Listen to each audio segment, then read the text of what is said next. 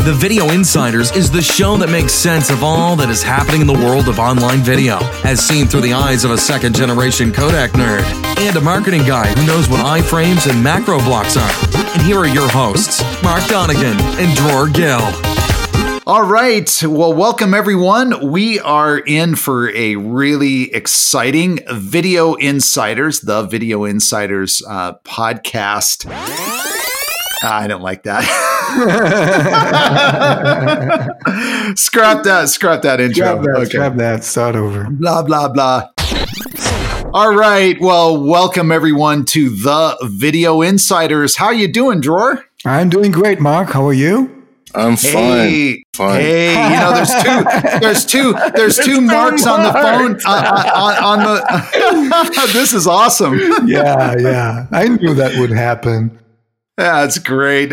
So see, Dror, you have to be careful when you say Mark. You need to say Mark D or Mark K. Mark K. We have another Mark on the show. Being our guest today shortly. Yes, that's right. Right. Why don't you introduce Mark K? Yeah, sure. So today on our podcast on the Video Insiders, we're very happy to host Mark Kogan. He's a real expert, in terms of video encoding, video streaming. He's been there. He's done that. He's done a lot of things. He's building video streaming workflows for top providers of content and services in the video world.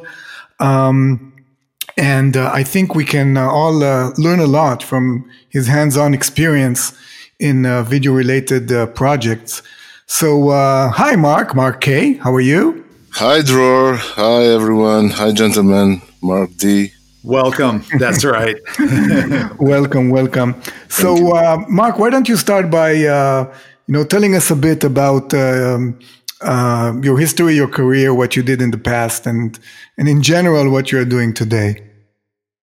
It's first of all, thank you very much for hosting me. It's been, and I will speak about my short career for 30 years, but I will try to summarize. Very short. Yes, I will try to summarize that a little bit. So I've been starting from the analog era, analog video, where the video was a real video. Engineers look at the real video, and then evolved to digital, MPEG-1, MPEG-2, was a vendor building encoders. Hardware encoders, I guess? Hardware encoders, of course, chipset-based, of course. No software at the time. MPEG-2, mainly for broadcast, because that era of digital video was mainly for video conferencing, a very low bandwidth, and then broadcasting for satellite, for cable, where the bandwidth was an issue. And then at the mid-2000s, it's been video over IP, so H.264 came in, worked a lot with H.264, real-time, still not the files, but real-time video, H.264 over IP. Live video mainly, yes, mainly. And then when streaming became an issue, a very important issue for video delivery, I started to be involved in very, very intensive way in terms of transcoding offline, creating files in different formats, optimizing that, quality inspections and optimizations, and of course getting higher than H.265, HEVC, and all other codecs, of course, and live and offline video on-demand encoding. And I'm talking about hands-on evaluation technology. To me, it's always fascinating how everything comes back. Things evolve and change, and new technology is introduced, but eventually you're always doing the same thing over and over. You want to get video from point A to point B at the highest quality possible, right? And provide the best experience you can. Yes, that is correct. This is definitely correct. The agenda and the goal is basically to deliver the video with the highest quality, with the lowest bandwidth, with the lowest cost, point to point, point to multi-point, and today it's even multi-devices. If at the time we knew that the video, there was separation video for PC, streaming for PC with a very low quality, today, and TV were only broadcasting for satellite, for cable, then today there is no separation. So everything, the video must be on the highest quality all the way, all the time. Large screen, smaller screen, mobile devices, all that. So from one point to multi-devices. Yeah, the idea is the same. Get the video from here to there and do it in the best way possible using the technology you have available at the time. So first, I have to say in full disclosure that we did work together, and we were fortunate enough to work with Mark Hogan on some video projects here in Israel with one of the major over-the-top television and video providers. And that was quite I think, an innovative service. I think, without naming the name, I think they were the first to actually deliver video over the top in Israel as a separate, paid service, right? They were the first mobile provider to add TV services to their portfolio. That is correct. They were the first one who really created a very high quality video over the top, over the internet, to big screens, large screens, for massive users. Yes. And they really compete with the traditional. They're the first ones who really compete with traditional broadcasters, cable and satellite. What were some of the challenges that you've encountered while building this workflow, and how did you address them? One of the challenges, it was an evolution. We started about 5 years ago, something like that, 5-6 years ago. The challenges were mainly to choose a proper format for the video,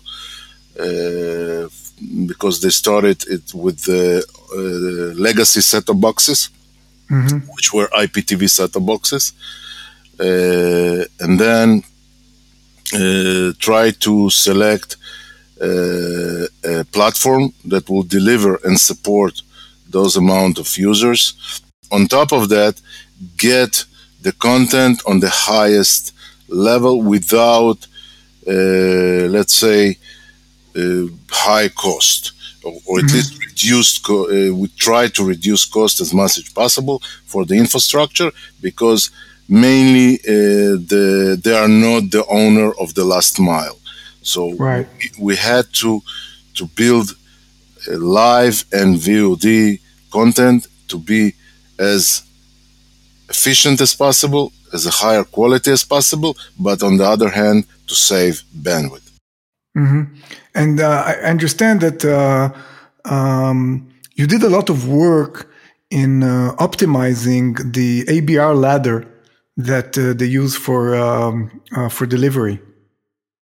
That is correct. So we did it on the live and we did it on the VOD. The challenges are two separate things. So for VOD, there is different techniques to do optimization, and for live, those are different techniques to do optimization.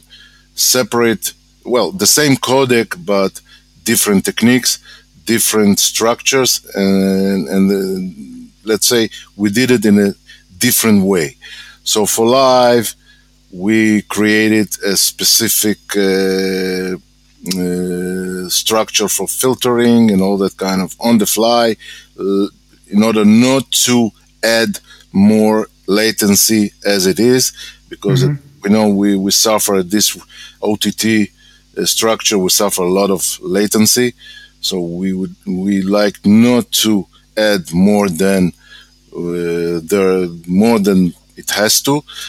On the other hand, for VOD, we try to build with the same infrastructure to create a higher efficiency and optimize the content, not to overload the machine, the hardware structure, and reduce the power as possible. So, Mark, I think a lot of our listeners, are grappling with adapting their ABR ladders, and we have all,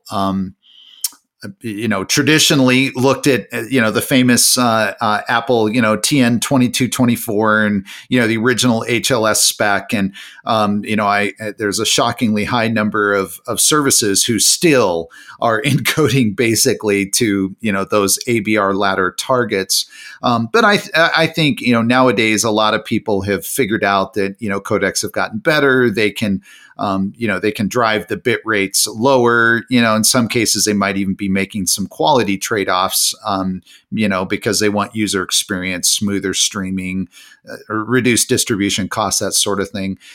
Can you share what your methodology was? And it is fair to separate it out for live versus VOD if you want to do it that way. But what was your methodology as you examined these bit rates, across the adaptive bitrate ladder that you used to determine the bit rates that you ultimately are streaming? And if you can share what those bit rates are, that I think our listeners would love to hear that too. Sure. First of all, the idea, the concept was think out of the box, not follow what Apple or other great vendors or great manufacturers are suggested or recommend. Why do that? Because, there's a mindset that says, hey, come on, it's Apple, like who am I to go against Apple? So why? That's true, but we're engineers. Yes, that's a good reason. We always think out of the box, not as a given. And on the other side, they're also engineers, so we might be contradict those values. So, and we try to check and break the limits and break the rules. So, and in many cases, those rules were breaking, and we even were very surprised what we saw on a good side. So, those, let's say. On the other hand, we broke those bit rates and those structures, and then we need to provide those video to multiple devices like Apple, like Android, smart TVs, all that kind of structures, which has a different request in terms of playing the video, in terms of buffering. And I'm talking about structure of the video itself, like CPB buffering and all those structures which are different, or even chunk sizes which are different for every device. So on the other hand, we can do the quality, but it will not work good on a specific device, so we haven't been reaching anything. So those were challenging. So let's say if, for just give you an example, you ask for example. So if the 1080 or even less than 1080, even below 720p, like say we call it on the old days extended PAL, like 540p or something like that, we even use 50 frames per second, for example, for sports. Nobody did it, and I haven't seen somebody does it.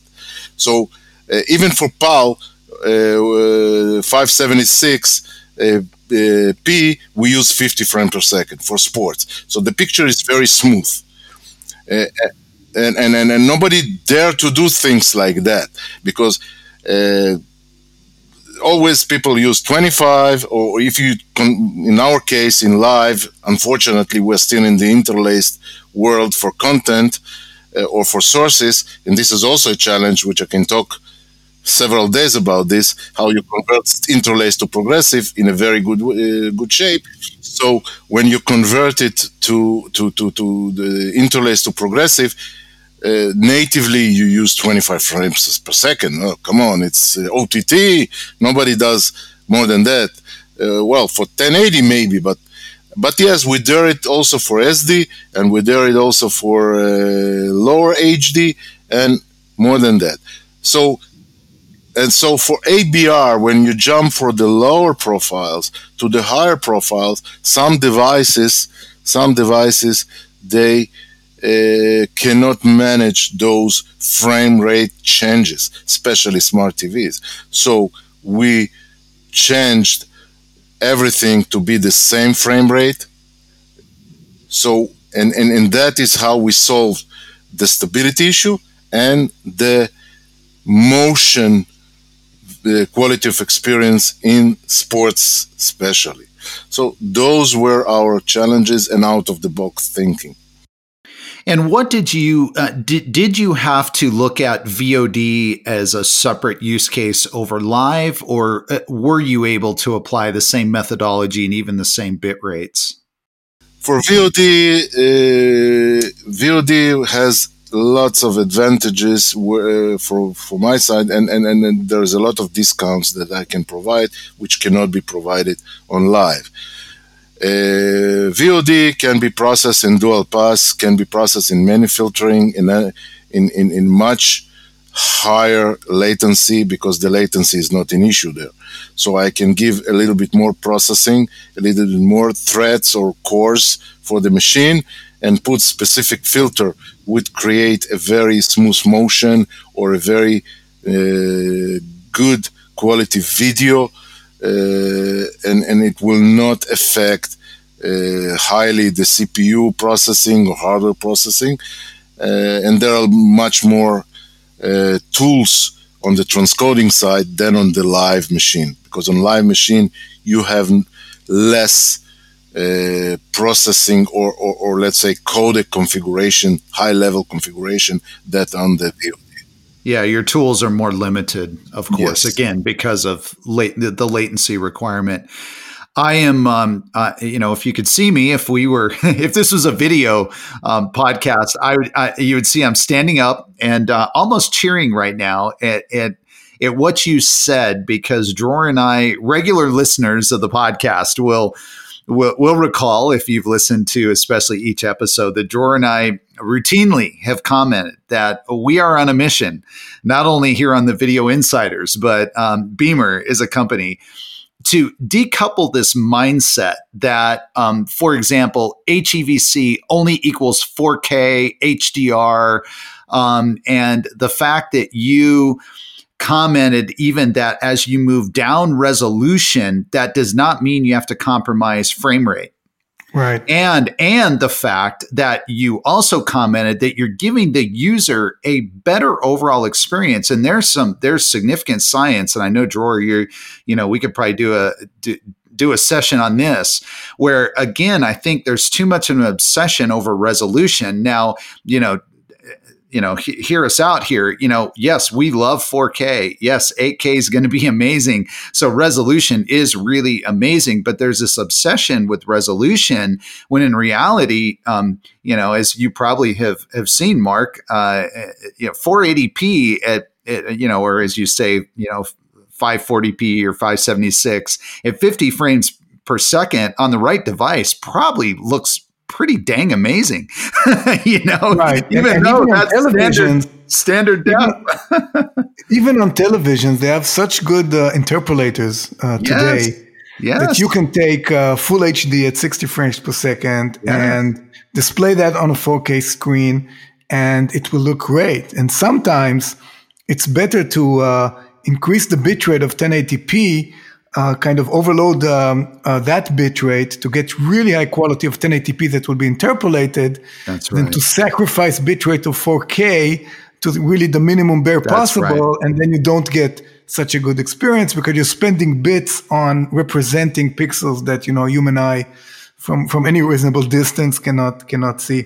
Mark, did you also see this phenomena that sometimes it's better to stream lower resolution and expand it than to invest the bits in representing the full resolution? Okay, there are several limits, of course, because there are not enough bits to support this so many pixels. So it's converted to be noise. So it's a certain stage it becomes bad. So for sports, no. For maybe talking heads, for news or studio shot, yes, it might be good in some cases. It depends on your source. If your source is very high quality, let's say if your source is 4K and you do downgrade, correctly you do the downgrade, then it might be okay. But if your source is lower than that, like HD, then it's a very, very, let's say, on the limit, 3 megabits to have 1080 for large screens, 55, 65 inch. The quality will not be so good. Mm-hmm. And if you mentioned HEVC, I think this is a really good topic to discuss. And also, we love that topic here on the show for some reason. I don't know why, but because it's a great codec. Yeah, it's a great codec, and we really would like it to see it being used more, because every time we mention it, 2 billion devices, and from episode to episode, this increases, and probably we already have 3 billion devices that support HEVC in the field, and why not, stream it to devices that can get it and get higher quality and better bandwidth utilization. So I know that you're doing many projects, not only in entertainment, but also in other video fields such as surveillance and military and government. How do you see the adoption of HEVC across the different industries? Where do you see it really catching on? And where do you see people still sticking with legacy codecs like H.264? Okay, for surveillance and for government implementation, most of them they're going to HTML web applications, purely web, and unfortunately, HEVC is not a web player. It's not well supported in browsers yet. That is right. It's not a web player at this time. This is the only limitation, and instead they're using other codecs which are supported natively by HTML. And this is the only limitation. On the other hand, when they use a customized player where they can manage, but definitely HEVC is a very huge player. I think that HEVC is, let's say, it's widely known. It has better experience in terms of video delivery, in terms of broadcast. More codecs support, live codecs at least, support HEVC than other codecs, at least for live. Okay, for VOD there are others, but for live, HEVC is wider expanded. So, and it's supported on more devices than at least for Apple. HEVC supported. If you do a correct segmentation, then you are supported by HEVC, not others, not Google codecs and not other codecs. It's not supported there. So natively, I'm talking about. Yeah. On Apple, it's only H.264 and HEVC. Correct. So it's an advantage for this kind of thing. But for others, when you need a web application natively, it's not there yet. And when you see HEVC supported, is it only for 4K content or HDR content, or across the board for HD and even lower resolution? HDR is a quality of it's experience. It's a quality of experience. It's not a codec or a resolution issue. You can implement mainly. Practically and theoretically, you can implement that for HD, and there have been some debate if it's good to go to 4K or use 1080 HD with the HDR. So there is but 4K HEVC today, people who are implementing HEVC mainly are pointing to 4K for two reasons. H.264 is good for everyone for 1080, and 100% of devices support that. And they are not moving to other format, other codecs. HEVC is mainly was built for higher resolution. So if I test HEVC with 1080, you can get less in terms of bitrate / resolution when you get it with 4K. So you get, let's say, less efficiency in HEVC when you're doing HD content.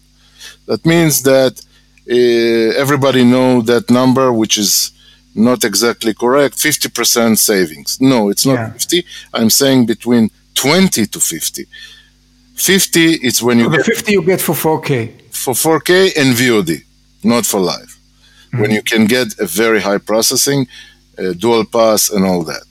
For live, you can get in HEVC for 4K, you can get between 20 to 35%, sometimes 40, depends on the content, not the sport. Those are my measures, and we use today 4K with HEVC.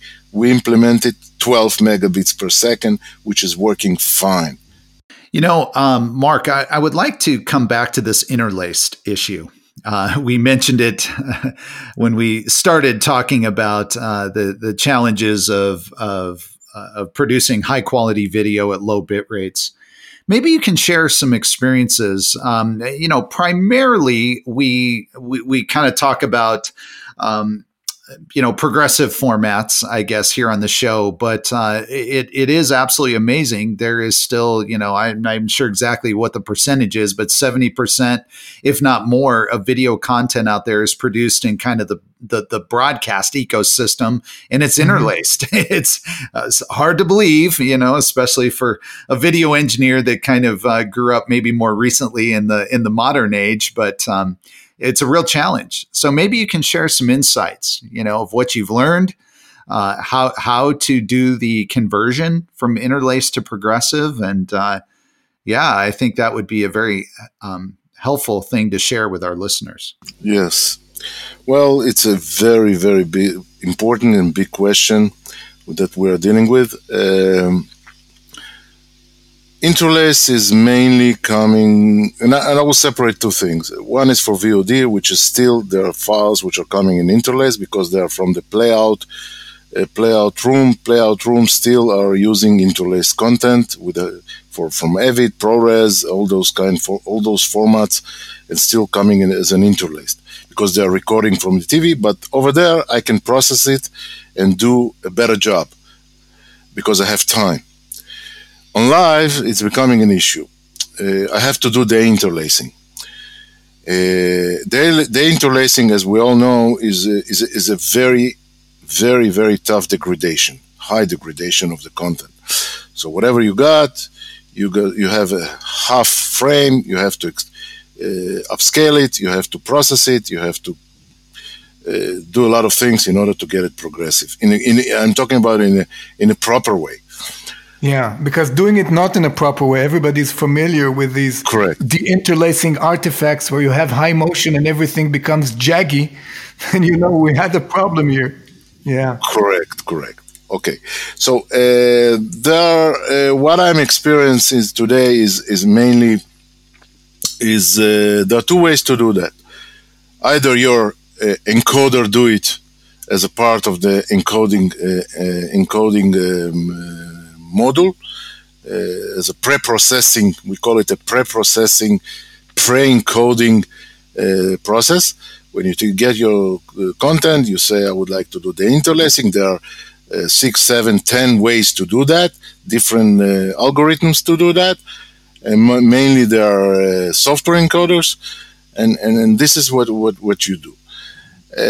From my experience, those encoders, they are not doing, let's say, the best job. This is not their focus. The encoder is supposed to encode. They're not supposed to do pre-processing. And I'm telling you, this is from my experience, Neto.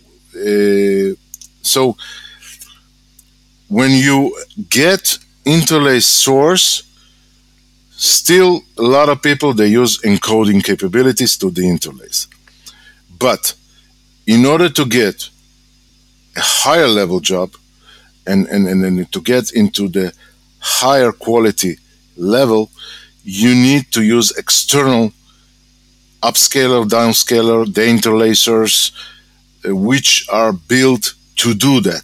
And they are mainly hardware based. So that means if you have an SDI source, that means that you have to have an external capability to the interlace the source, so the encoder will get a fully prepared and fully transcoded and fully transcale it and ready to use a progressive source and just do encoding. This is how the workflow should work. Unless, as I mentioned, you are happy what you have and you are dealing not with optimized quality. Mm-hmm. So you're saying for the best quality, you should still use a hardware de-interlacer before the input to your encoding. Correct. So because this is not only the interlacer, it's also a sort of an upscaler, because you're not going to stay in 25 frames from 50i to 25p. You would like to stay in 50p, which is you're doing sort of a frame rate upscaling. Mm-hmm. So this is not just to do the interlacing, it's also do upscaling. So you do two processes. So for that, the best case today is to use hardware specified dedicated units.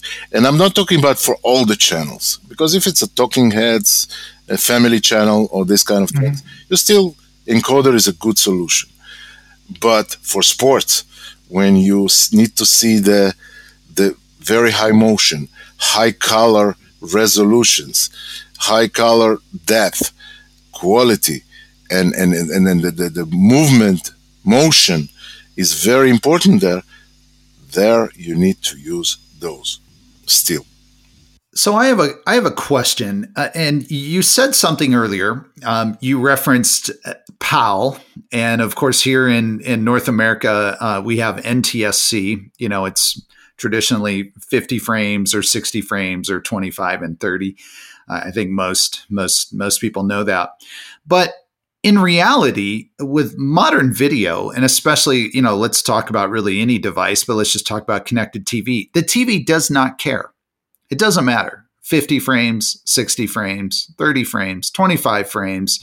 You know, now there can be some challenges, of course, in an ABR stack if you have a different profile and it's a different frame rate. But, you know, let's set that aside. My question to you is we saw, going back to the World Cup, we were privileged to, work with a very important partner and demonstrate our technology using World Cup streams. And Dror, correct me if I'm wrong, but I think what they were doing, or somebody was doing, was a 50 frame to 60 frame conversion of World Cup live coverage. Isn't that correct? Right, because it looked horrible. It was coming from Europe, from Russia, and that was 50. It was converting 50 into exactly. US for 60. And my question though is this, you know, and here's where I'm scratching my head. And Mark, maybe you can shed some light on this. I mean, is this all because there's still enough legacy cable set-top boxes out there that can't handle 50 frames but that they're doing that? Why are they doing that? That's my question. This is going to be delivered OTT. It's going to be streamed. Why convert it? When converted to 60 or 50? It's a very great question. Strictly, the answer is not technical. It's just a policy, a decision, I don't know. It's a checkbox in a workflow process that says we have to convert because this signal is going to North America, and North America is 60 frames. I mean, that's basically what you're saying. That's basically the policies of the local, let's say, I don't know, decisions. It's not a technical decision.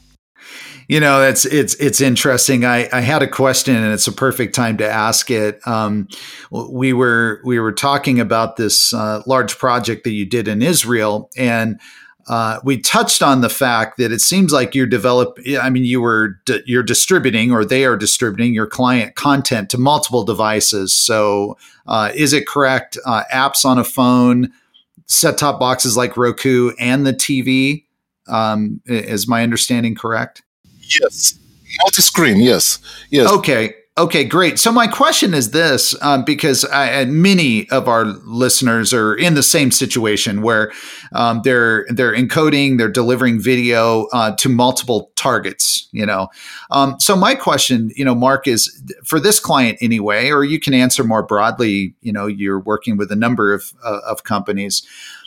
Do they give any priority? For example, do they say, okay, we really want to optimize on the big screen? And if we have to compromise, of course, no one wants to compromise, but if we have to compromise, we're not going to compromise on the big screen. We'll compromise on the mobile device. Or how do they think about this? Are those discussions being had, and what is the priorities?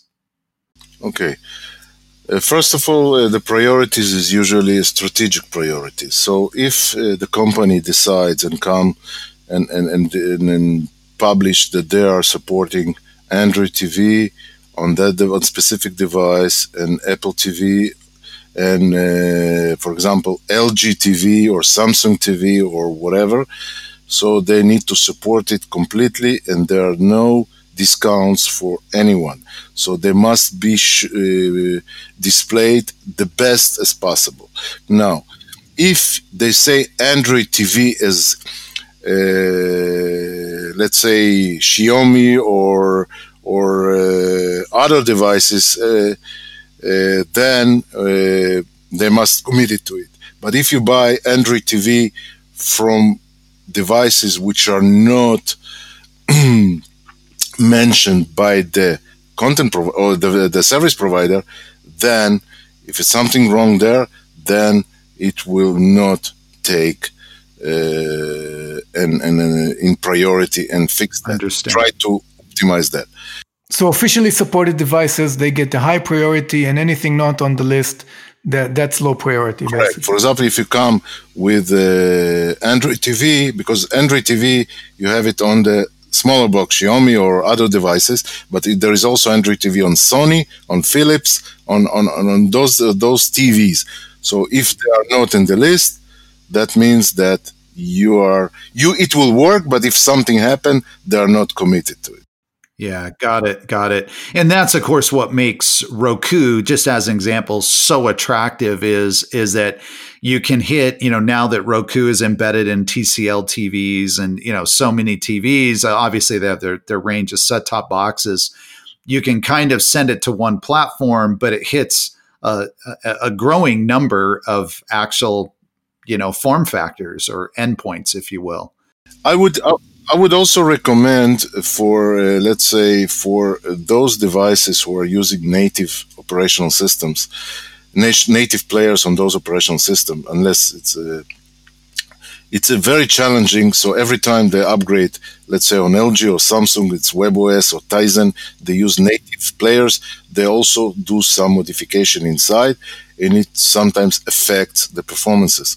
So the best case, if you go and you implement OTT service and you would like to stay in a very high level quality of service and quality of experience, implement your own player.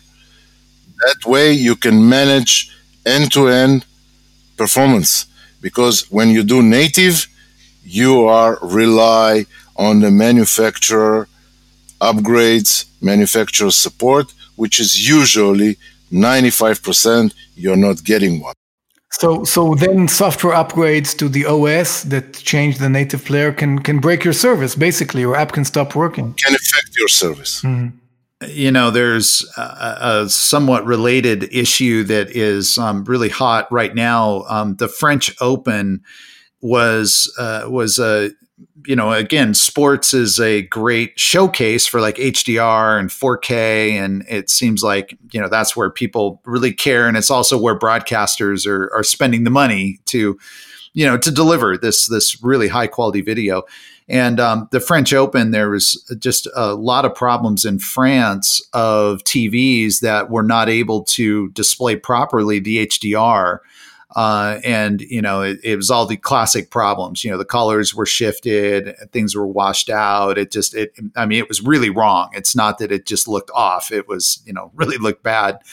And so there's a lot of internal discussion and, what happened, because France is a developed country and, there's sufficient penetration of HDR televisions, UHD televisions. And one of the things that's being explored is, whether it's an issue of there are TVs in homes that just haven't been updated. They just don't have the latest software, and therefore they're not able to understand the correct signaling or whatever. The fact is they can't display. This is a real challenge, and when you are, of course, I guess you could argue and say, well, if that TV wasn't updated, maybe it was not connected to the internet. And, therefore, if you had your own proprietary player, the situation wouldn't be better. But I suppose there's an element of this that you do want to control your own destiny, and you at least want the chance to be able to communicate to that, to your player and to your environment and be able to make changes. Yes, this is a great challenge for HDR, and there are several versions for HDR, and unfortunately HDR10 and Dolby Vision is still not popular because of the proprietary, and not every device support that, and they are not backward compatible to SDR. So there are still TVs 4K which are not HDR. So the most challenge in HDR today is that the local broadcasters who receive the signal and they must convert it to HLG, which is the most used for distribution, because HLG is a less, let's say, it has lower dynamic range than the HDR10 and the Dolby Vision, but it's still backward compatible. So backwards, that's right. So backwards TVs with SDR can watch HLG. So, but the main problem for HLG is when you get the signal HLG from, you mentioned the French Open and all the others, is the local broadcasters. They have no idea, many of them, how to treat and reprocess the signal to distribute the signal as is into HLG, because the HLG, it's not just metadata that is coming and you just need to provide it to a TV. It's just a matter of spectrum that you need to process it correctly and transparently send it to further re-encode it and send it. So it's part of the encoder as well. So, and then many of the local broadcasters and the content providers, they have no idea how to treat that content. That's why you get a very, very bad color, shifted color. And even if you convert it to SDR, you have problems. So that's right, that conversion. Yeah, we talked about interlace conversion. Even a more difficult is HDR to SDR. That is. Okay, great. Mark, this has been an awesome conversation, covering so many topics of video. And I'd really like to thank you for coming here on the Video Insiders and sharing your experience. Yes, thank you, Mark. My pleasure, gentlemen, anytime. And thank you to all our listeners. We greatly appreciate you all. And if you would like to come on the show, all you have to do is send us an email. Just email the Video Insiders at Beamer, that's BEAMR.com. Oh, Mark, we almost forgot. I heard today that now there is a new channel, a new community, a new platform. There is. Discussing all of the topics that we're talking about here on the Video Insiders. And where is that, Mark? Let everybody know. Yes, so it's on LinkedIn.